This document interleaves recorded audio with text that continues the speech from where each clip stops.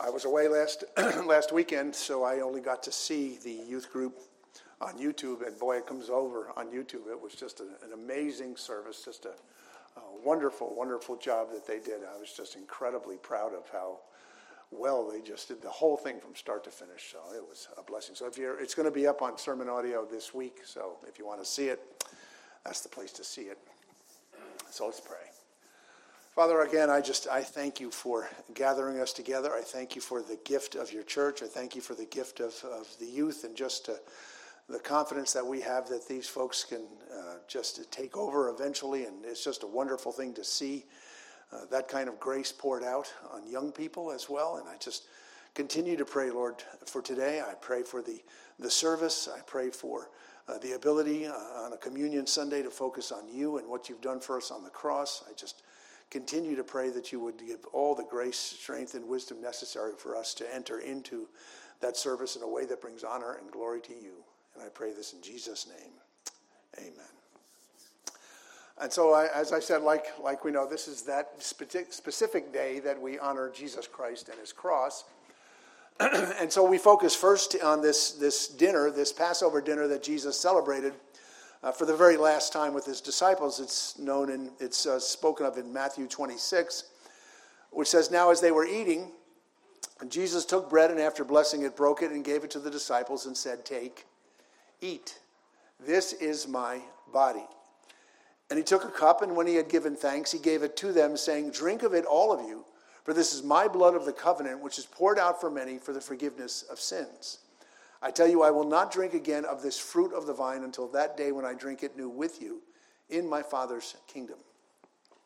And so Jesus took bread and he took wine and he offered them up as symbols of his flesh and blood. And he asked his disciples to eat the bread and drink the cup so that they too might symbolically eat his flesh and drink his blood.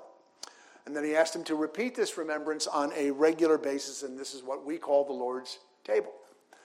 We celebrate it once a month, and we do that by meditating on what the Lord Jesus Christ has done for us on the cross, by then examining ourselves, and that means asking God's Holy Spirit to convict us of sins by confessing those sins as well, and then participating in the elements.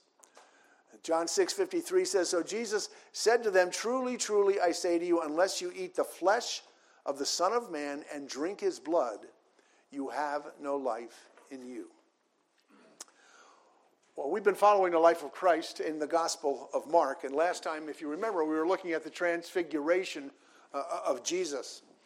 And we saw Peter, James, and John. They're brought to a mountaintop, and they see Jesus reclaim a small fraction of the glory that actually belonged to him prior to his going to the cross. And as I said, the disciples up on that mountain, they're witnessing this final briefing between the Father, the Son, and two of the patriarchs. This is all prior to the final battle. At the age of 33, Jesus is about to offer his life up on the cross. And God, who created the entire universe, is now said to have creatures that he created out of nothing and who rebelled and now literally hate his presence. God is going to allow those very creatures to offer him up in order to pay the sin debt of those sheep he is rescuing. They're going to beat him, they're going to mock him, they're going to flog him, strip him, and crucify him, thinking he's a rebel nobody who needs to be taught a lesson. The Roman soldiers think they're conducting a routine execution, unaware that they're participating in the greatest battle that has taken place in the history of the universe. They have no idea that they are mere pawns assisting in an actual battle between Jesus and Satan. Up on that mountain, Moses and Elijah appear to Jesus to comfort and encourage him about the impending trial he's about to undergo. And on the way back down the mountain, Jesus tells them to say nothing of what they have seen until after he rises from the dead. And as I pointed out the last time, the disciples, that they don't know how to respond to that. Because even though they have heard from Jesus himself exactly what was going to happen, they still don't understand the resurrection that is coming. Mark 9:9 says, "And as they were coming down the mountain, he charged them to tell no one what they had seen until the Son of Man had risen from the dead. So they kept the matter to themselves, questioning what this rising from the dead might mean." So much of what Jesus told the disciples was a complete mystery to them. And Jesus knew that it would remain a mystery until the Holy Spirit descended on them, opening their eyes, opening their minds, opening their spirits, connecting all of the dots of all of those things that Jesus had said while he was with them. Verse 11 says, and they asked him, why do the scribes say that first Elijah must come? Well, part of the mystery that they couldn't solve about Jesus and this idea that he was about to die was that in their mind, prophecy demanded that before the Messiah even comes, Elijah was going to return. I mean, they hadn't seen any trace of Elijah, so the idea that Jesus would be leaving them, it made no sense. They understood the prophet Malachi when Malachi said, behold, I will send you Elijah the prophet before the great and awesome day of the Lord comes. And he will turn the hearts of the fathers to their children and the hearts of children to their fathers, lest I come and strike the land with a decree of utter destruction. So Jesus answers the disciples directly. He tells them exactly who Elijah was and that he had indeed already come. This is Matthew 17:12. Jesus says, but I tell you that Elijah has already come, and they did not recognize him, but did to him whatever they pleased. So also the Son of Man will certainly suffer at their hands. Then the disciples understood that he was speaking to them of John the Baptist. So Jesus tells the disciples that Elijah in the form of John the Baptist has already come. He says he's already come, and he was treated with absolute contempt, being thrown into a dungeon and then having his head cut off as a party favor. As Jesus put it, they did not recognize him, but did to him whatever they pleased. And so Jesus goes on to warn them that if they can do this to Elijah, who has come in the flesh as John the Baptist, then don't be surprised that the Son of Man is also going to suffer at their hands. In verse 12 it says, and he said to them, Elijah does come first to restore all things. And how is it written of the Son of Man that he should suffer many things and be treated with contempt? But I tell you that Elijah has come, and they did to him whatever they pleased, as it is written of him. Well, so how is it written that the Son of Man would be treated with contempt? Oh, you only have to go to the Scripture to find out. I mean, we know the Old Testament contained many, many references to the suffering that Jesus would undergo. Psalm 22. Psalm 22 describes in depth precisely what would take place at the cross, although at this point the disciples clearly wouldn't recognize it because it's couched in details that wouldn't become obvious until they were revealed at the cross, which was now only weeks away. But some 1,000 years earlier, before the crucifixion was even known as a form of punishment, David had written in Psalm 22, my strength is dried up like a potsherd, and my tongue sticks to my jaws. You lay me in the dust of death. For dogs encompass me. A company of evildoers encircles me. They have pierced my hands and feet. I can count all my bones. They stare and gloat over me. They divide my garments among them, and for my clothing they cast lots.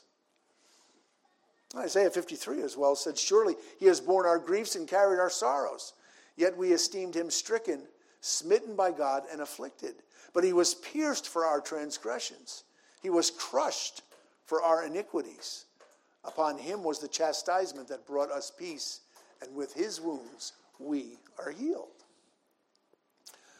The disciples probably told the man that I'm sorry, I jumped a little bit ahead here. What we're looking at is Jesus being described in the Old Testament. And what was mistaken in the disciples was that they had understood him to be a totally different type of person than they were expecting. They had anticipated a very, very different Messiah.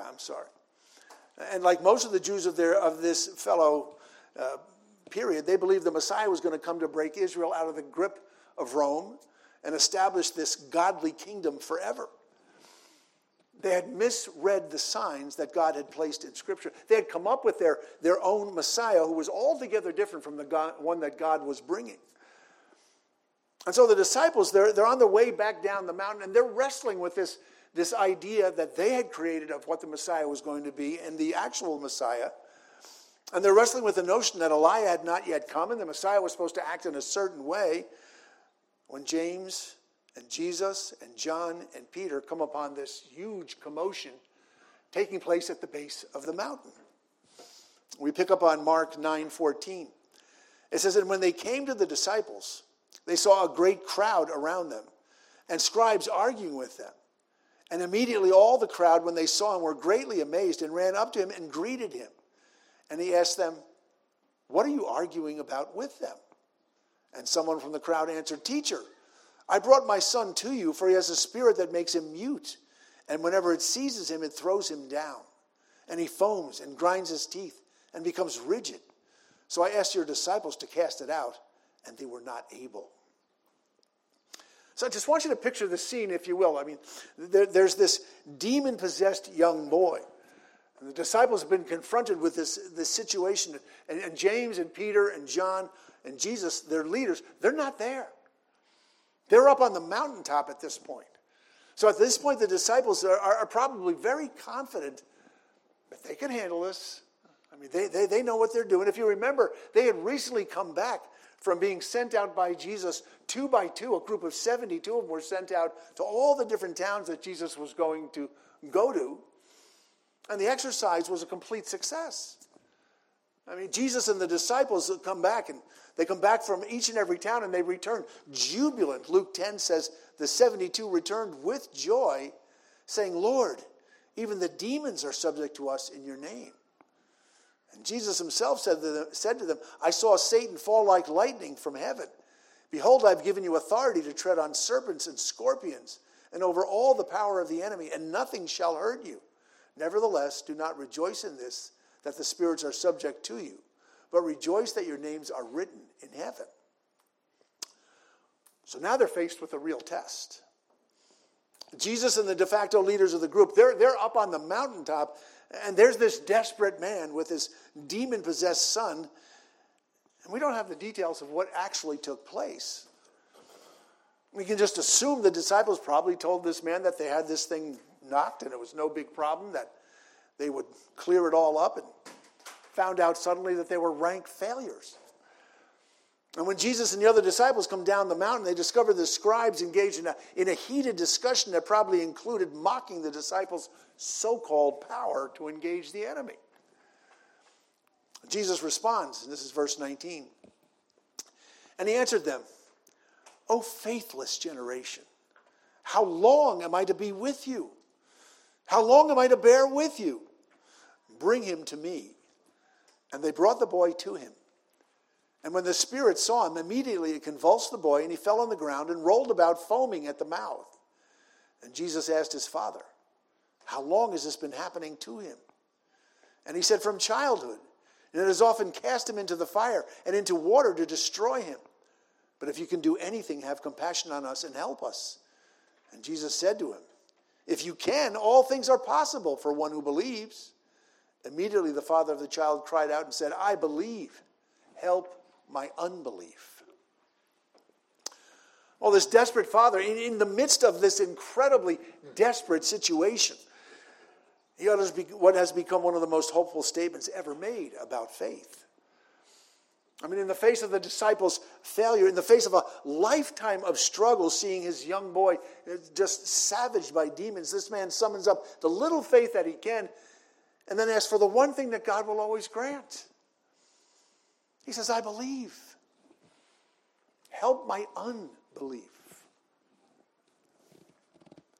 You know, I can't tell you how many times I have repeated verbatim this man's words in response to a struggle in my own life. And so you might ask, well, how do belief and unbelief work together in tandem?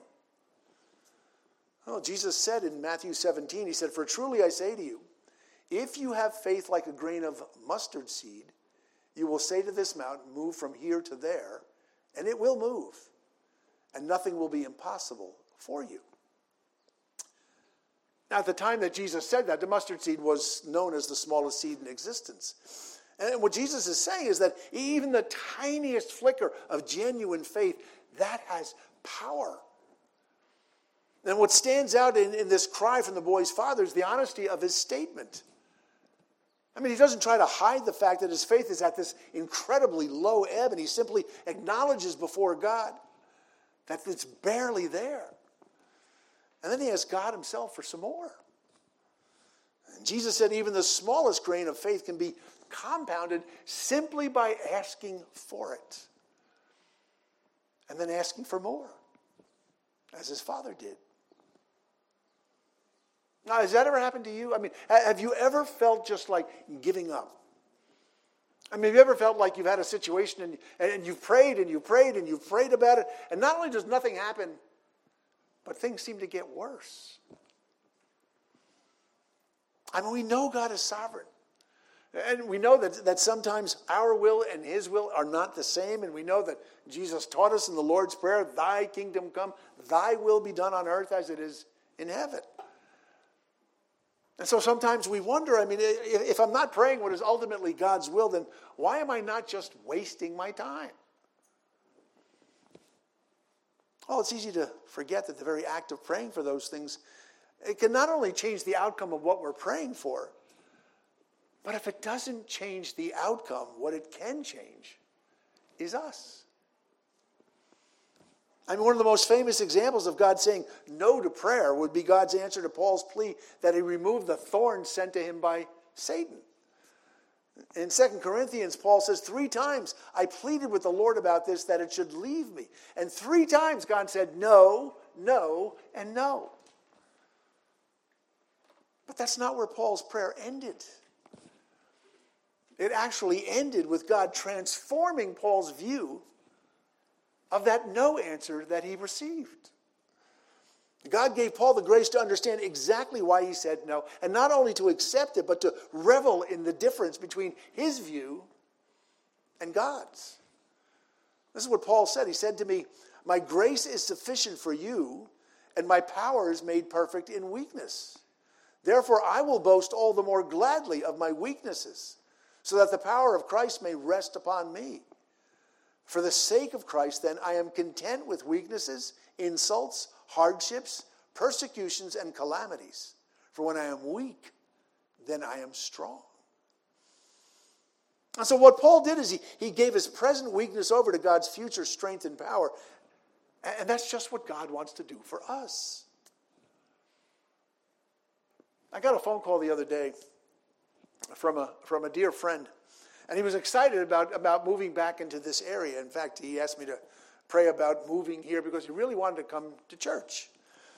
And he called me and he was very excited, said that God had just presented him with this incredible opportunity.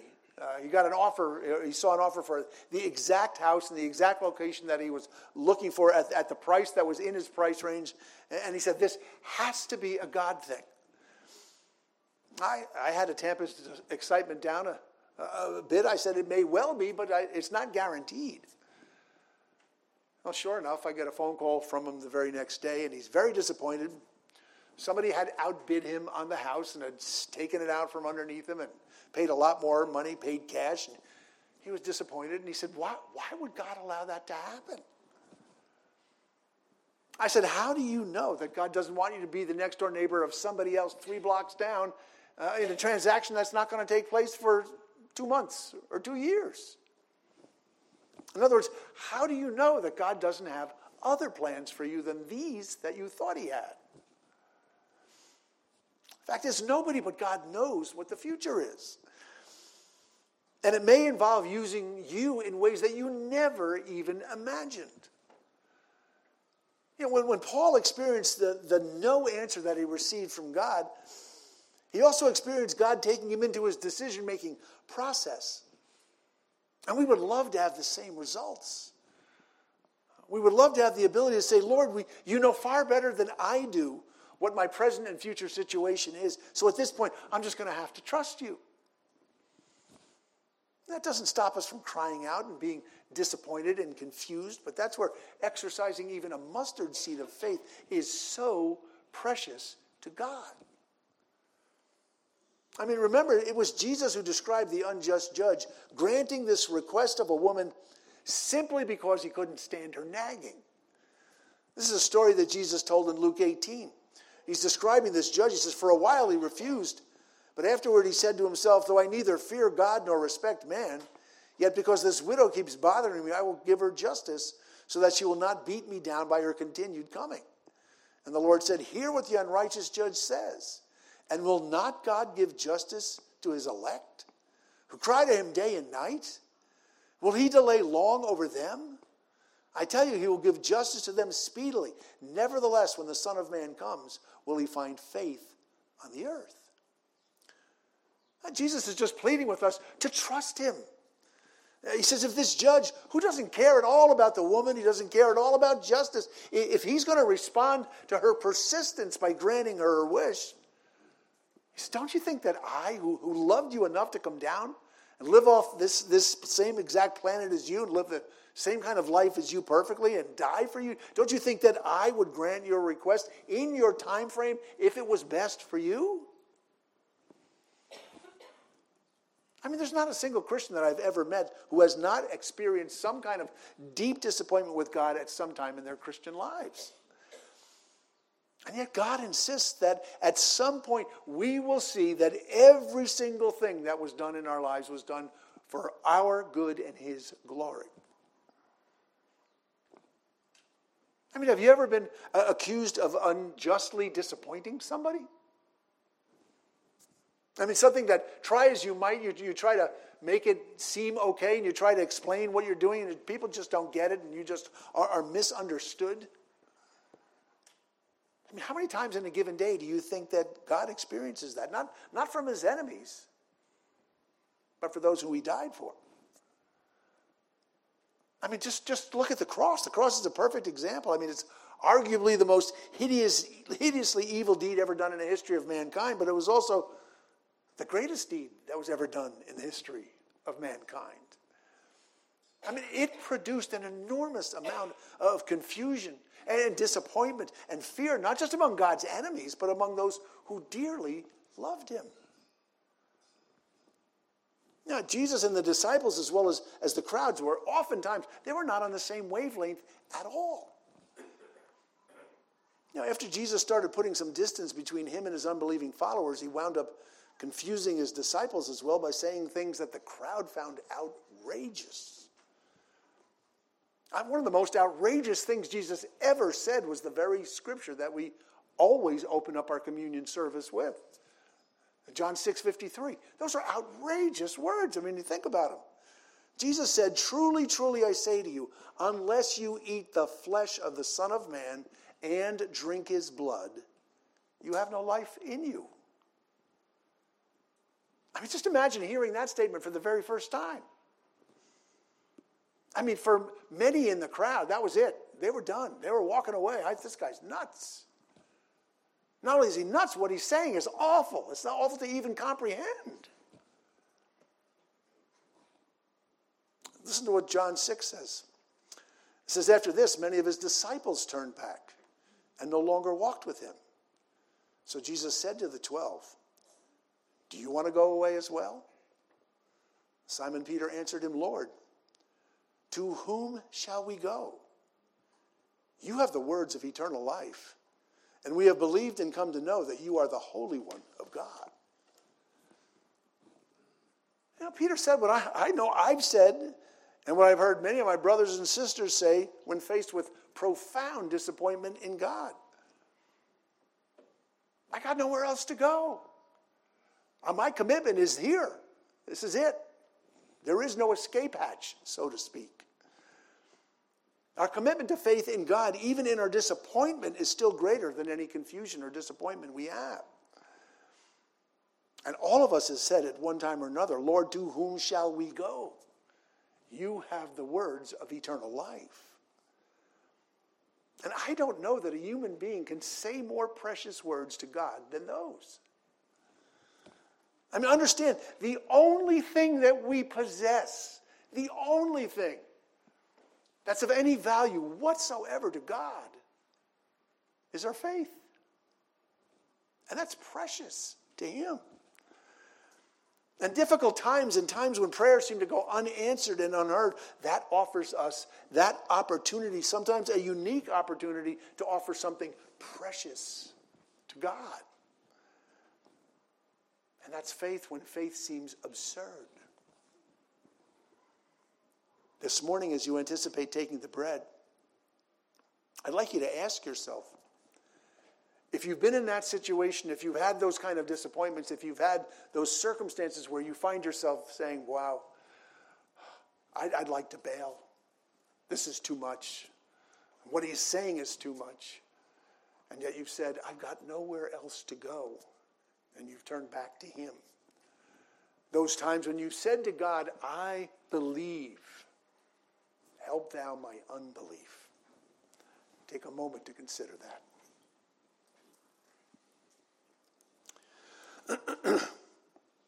While we're considering that, 1 Corinthians 11 says this. It says, but let a man examine himself, and so let him eat of the bread and drink of the cup. For he who eats and drinks in an unworthy manner eats and drinks judgment to himself, not discerning the Lord's body.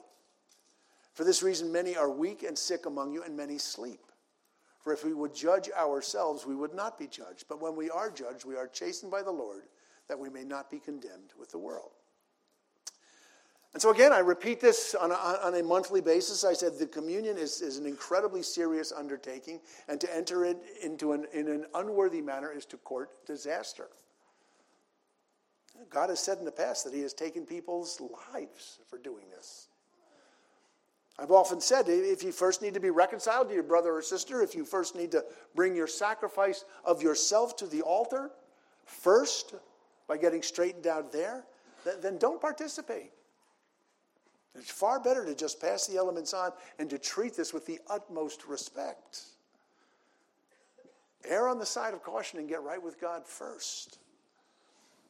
But I also say, on the other hand, that you can also make the mistake of thinking that you have to be spotless and perfect in order to participate in the table. And that too is a mistake the enemy loves. What we say over and over again is that being a child of the King means that when we sin, we recognize that we have failed because we have the Holy Spirit of God within us. And we recognize that our salvation is a gift that no one is ever capable of earning by being good. And so I quote Dane Ortland each month. He says, in the kingdom of God, the one thing that qualifies you is knowing you don't qualify. And the one thing that disqualifies you is thinking that you do. And that also means that when we fail, we are aware of the fact that we've sinned because the Spirit of God within us convicts us. And so we grieve, understanding that God has said if we confess our sins, he is faithful and just to forgive us our sins and to heal us of all unrighteousness. So being a child of God doesn't mean that you are spotless and sinless. What it means is that we understand that we have an advocate with the Father, someone speaking in heaven on our behalf. Someone who has said, my dear children, I write this to you so you will not sin. But if anybody does sin, we have an advocate with the Father, Jesus Christ, the righteous one. And so because we have Jesus' righteousness and not our own, that's the reason why we can boldly come to his table. Not on the basis of ours, but on the basis of his righteousness. Therefore, don't deny yourself the privilege that Jesus has purchased for you at the price of his own blood. We say it each time. He lived the life we were supposed to live, and then he died the death we deserved to die in our place so that we could be made worthy of this very moment. So as you anticipate taking the bread, ask yourself, where is my faith this morning?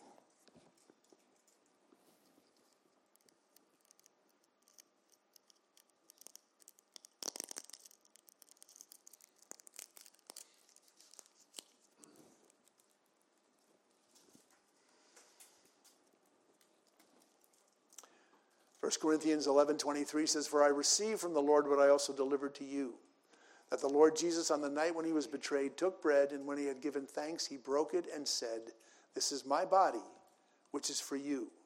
Do this in remembrance of me. So take and eat.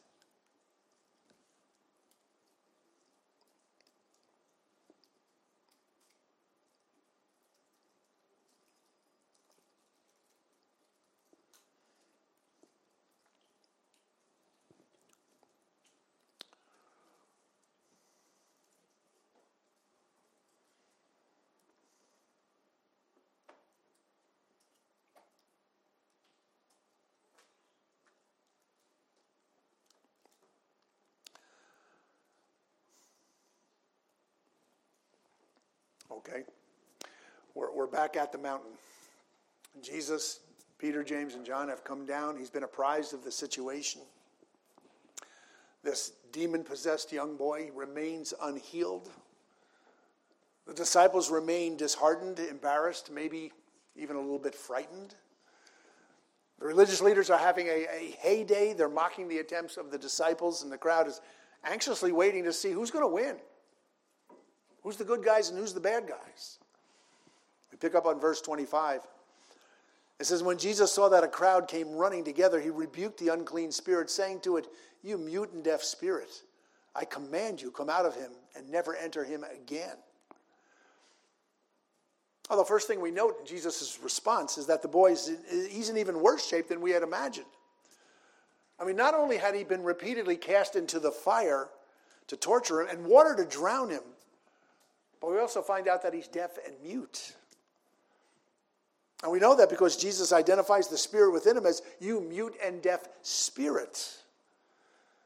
Verse 26 says, and after crying out and convulsing him terribly, it came out and the boy was like a corpse, so that most of them said, he's dead.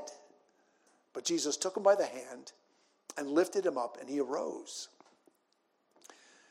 You know, I spoke last time about the power of power versus the power of love. I talked about how Jesus had emptied himself, and Jesus emptied himself by taking the form of a servant, being born in the likeness of men. That's the power of love at work. We have no inkling of how much humbling and how much emptying Jesus had to undergo to interact with us, because we really have no inkling of the extent of his power. I mean, we recognize that he spoke the universe into being simply by exercising that power, but we don't know how that works. We're essentially clueless. And at the transfiguration, the three disciples, that we see them catching a glimpse of the power that Jesus once had. And just the very fact of being there causes Peter to almost lose his mind.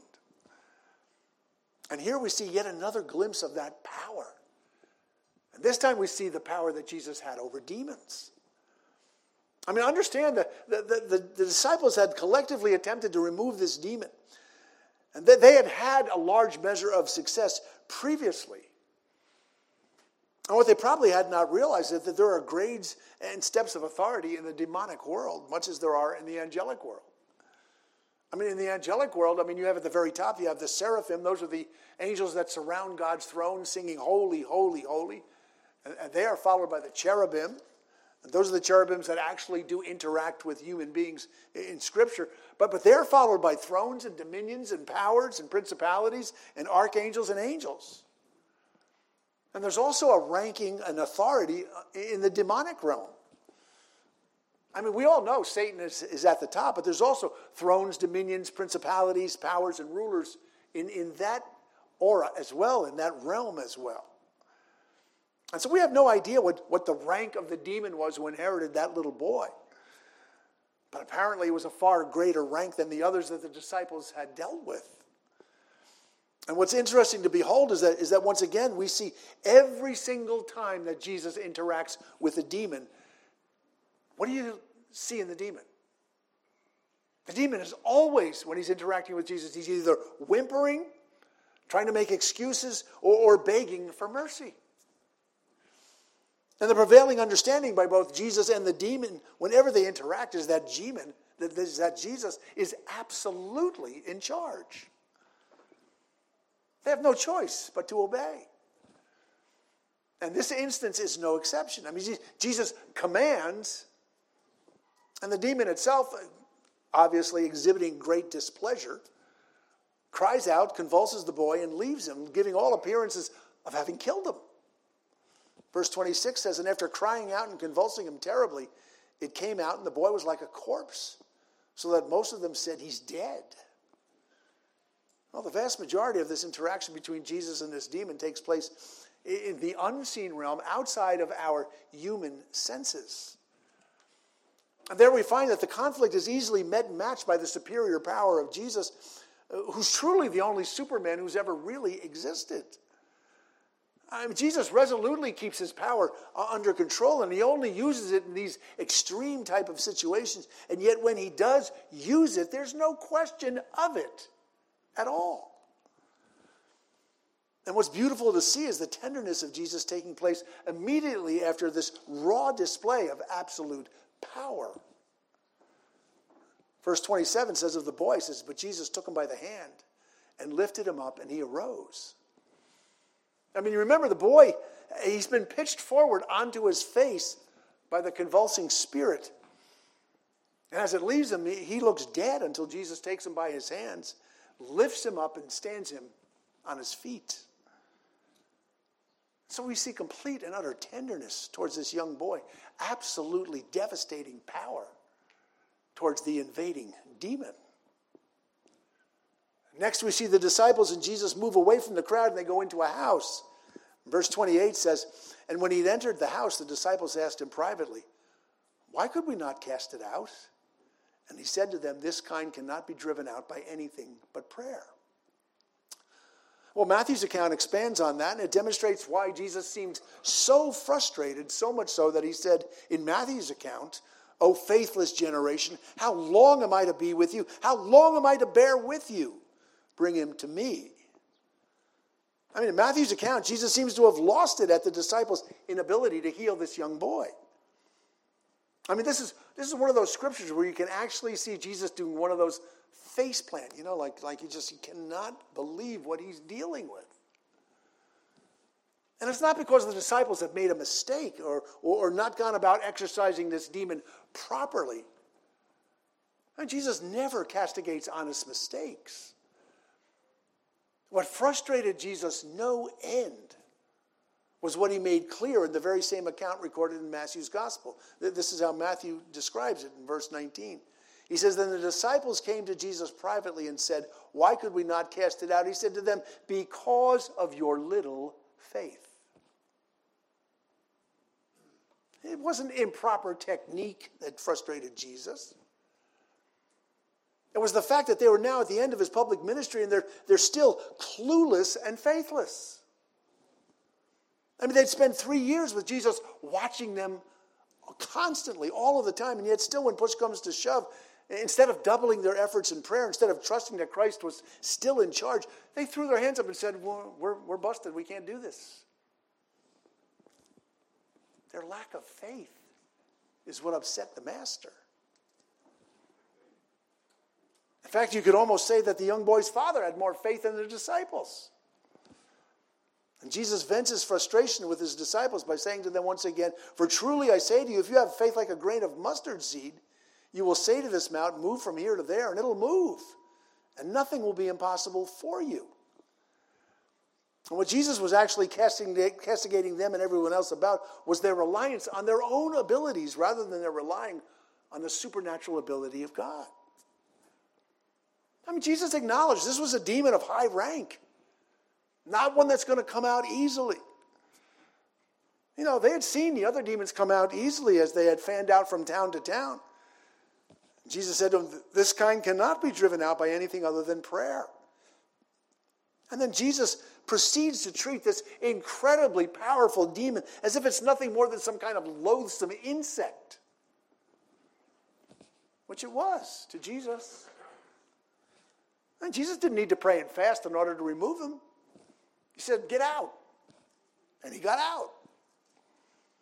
That's not how it worked for the disciples.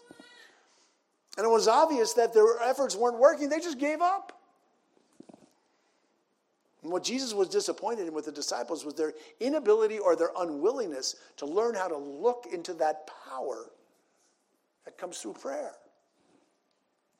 Like I said, it's easy to forget that the very act of praying for something can change the outcome of what we're praying for, or it can change us as we're praying for it.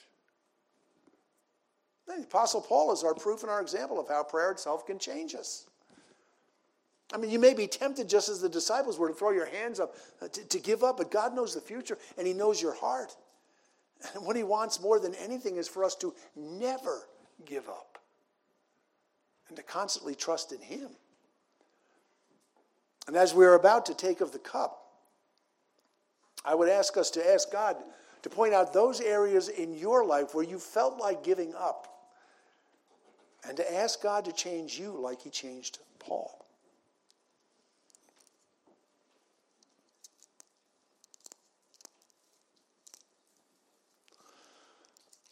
1 Corinthians 11:25 says, in the same manner he also took the cup after supper, saying, this cup is the new covenant in my blood.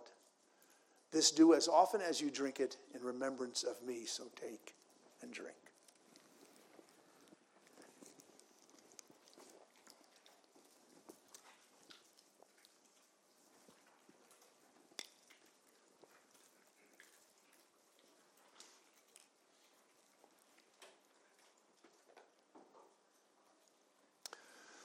This is the part that we call heart, hands, and feet, where we actually try to have some kind of practical way of remembering the Lord Jesus Christ. And I just want to reflect on what we've been talking about. Jesus was clearly vexed with his disciples. I mean, what he said to them was not very pleasant. And I'd like to compare that to what he said to the centurion. If you remember the centurion, first of all, he's part of a hated class. He's military. This is a Roman centurion. His servant is sick and he's dying.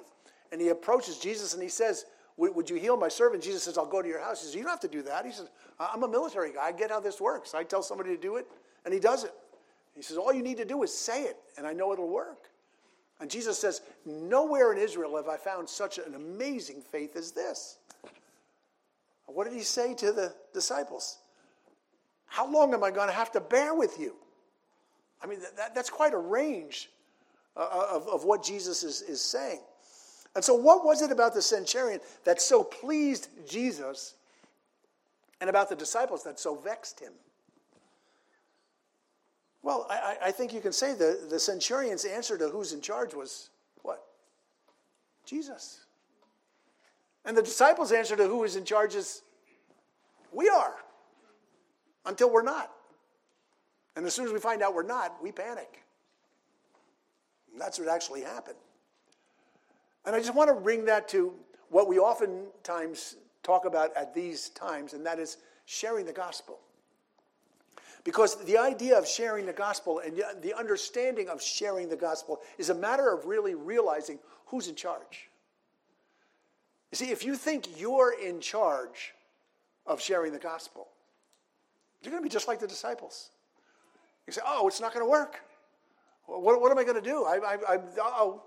We just throw up our hands and just give up. I think one of the things that we have to realize is and I think one of the dangers that people have in thinking about church and evangelicals and that kind of thing is thinking, oh, if I just get somebody to come to church, then they'll become a Christian. The vast majority of the people that you share the gospel with, the vast majority of people that you have opportunity to share the gospel with, they're not going to walk through those doors. They're just not. And that's not the idea. The idea is you guys here get energized. You guys here get understanding. You guys here get the desperate need that those guys out there have, and you bring that to them. We can't expect these folks to be walking in here saying, look at all these weird people. I got to sit down and listen to this stuff in order to get to what the gospel is. No. We bring it to them. And I think one of the reasons why we don't bring it to them is we still think that we're in charge. We still think that it falls on us. You know, I was just thinking about Steve Sumnick. He's got a new job. You all know what he was doing before. He was packing mashed potatoes in a freezer for ShopRite for those take-home meals. And what a miserable, awful, awful job. I constantly said to him, I can't believe you do that. It's just working all day at 34 degrees, and it's just horrifying. But then I was thinking, God had him there for a reason. And he left, they gave him a party when he left. And they gave him a party because there was something special about this person that was there.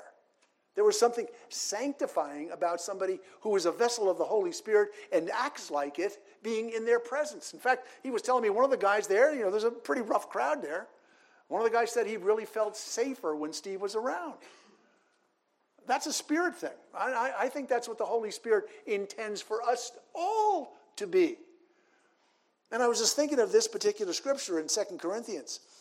It says, for we are the aroma of Christ to God among those who are being saved and among those who are perishing. To one a fragrance from death to death, to the other a fragrance from life to life.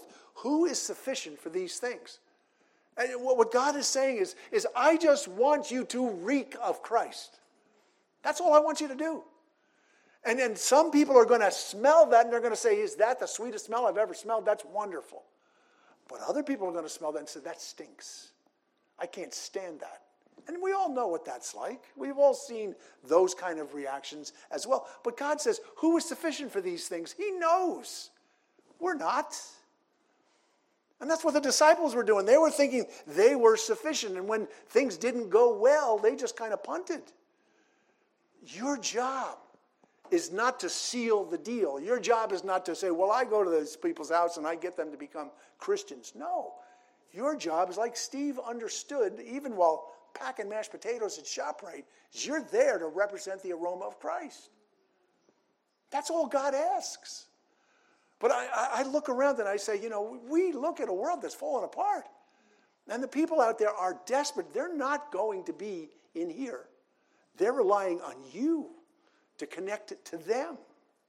And that means, well, the same thing I pray almost every one of these times, is that we would think about the people that God brings into our lives. Colleagues and neighbors and people that you just bump into. And that doesn't mean you have to hone your skills where you're just able to fire away at anybody at will. But what it means is you recognize who you are. You're a temple of the Holy Spirit being brought into this community for the purpose of being the aroma of Christ. And so what I'm begging for is for folks to recognize that and just say, here I am, Lord. I want to be that aroma. I want to be somebody that says, boy, I get around that guy and I sense the presence of Christ. That's incredibly attractive. And so what I'm asking right now is for us to take a moment and pray. And once again, I pray that you would think of a colleague or a friend or a person, somebody that you can be that aroma of Christ to. So let's pray. Father, I just thank you. I can't begin to unpack the privilege that we have been given. Lord, we have you. We have God himself living inside us. You don't get more privilege than that. And yet with every privilege comes responsibility. And part of that responsibility is we are supposed to go out into that neighborhood, right outside those doors, and be vessels for your Holy Spirit. And be the aroma of Christ. So that people can just say there's something different about that person. These people out there have a desperate need. They don't know it. Most of them don't realize it. And I don't think God is calling on every one of us to be Billy Grahams. He's calling us to be whoever we are. But while we are whoever we are to be the aroma of Christ. And so I pray you would give us that ability, that heart, and that drive. And I pray this in Jesus' name. Amen.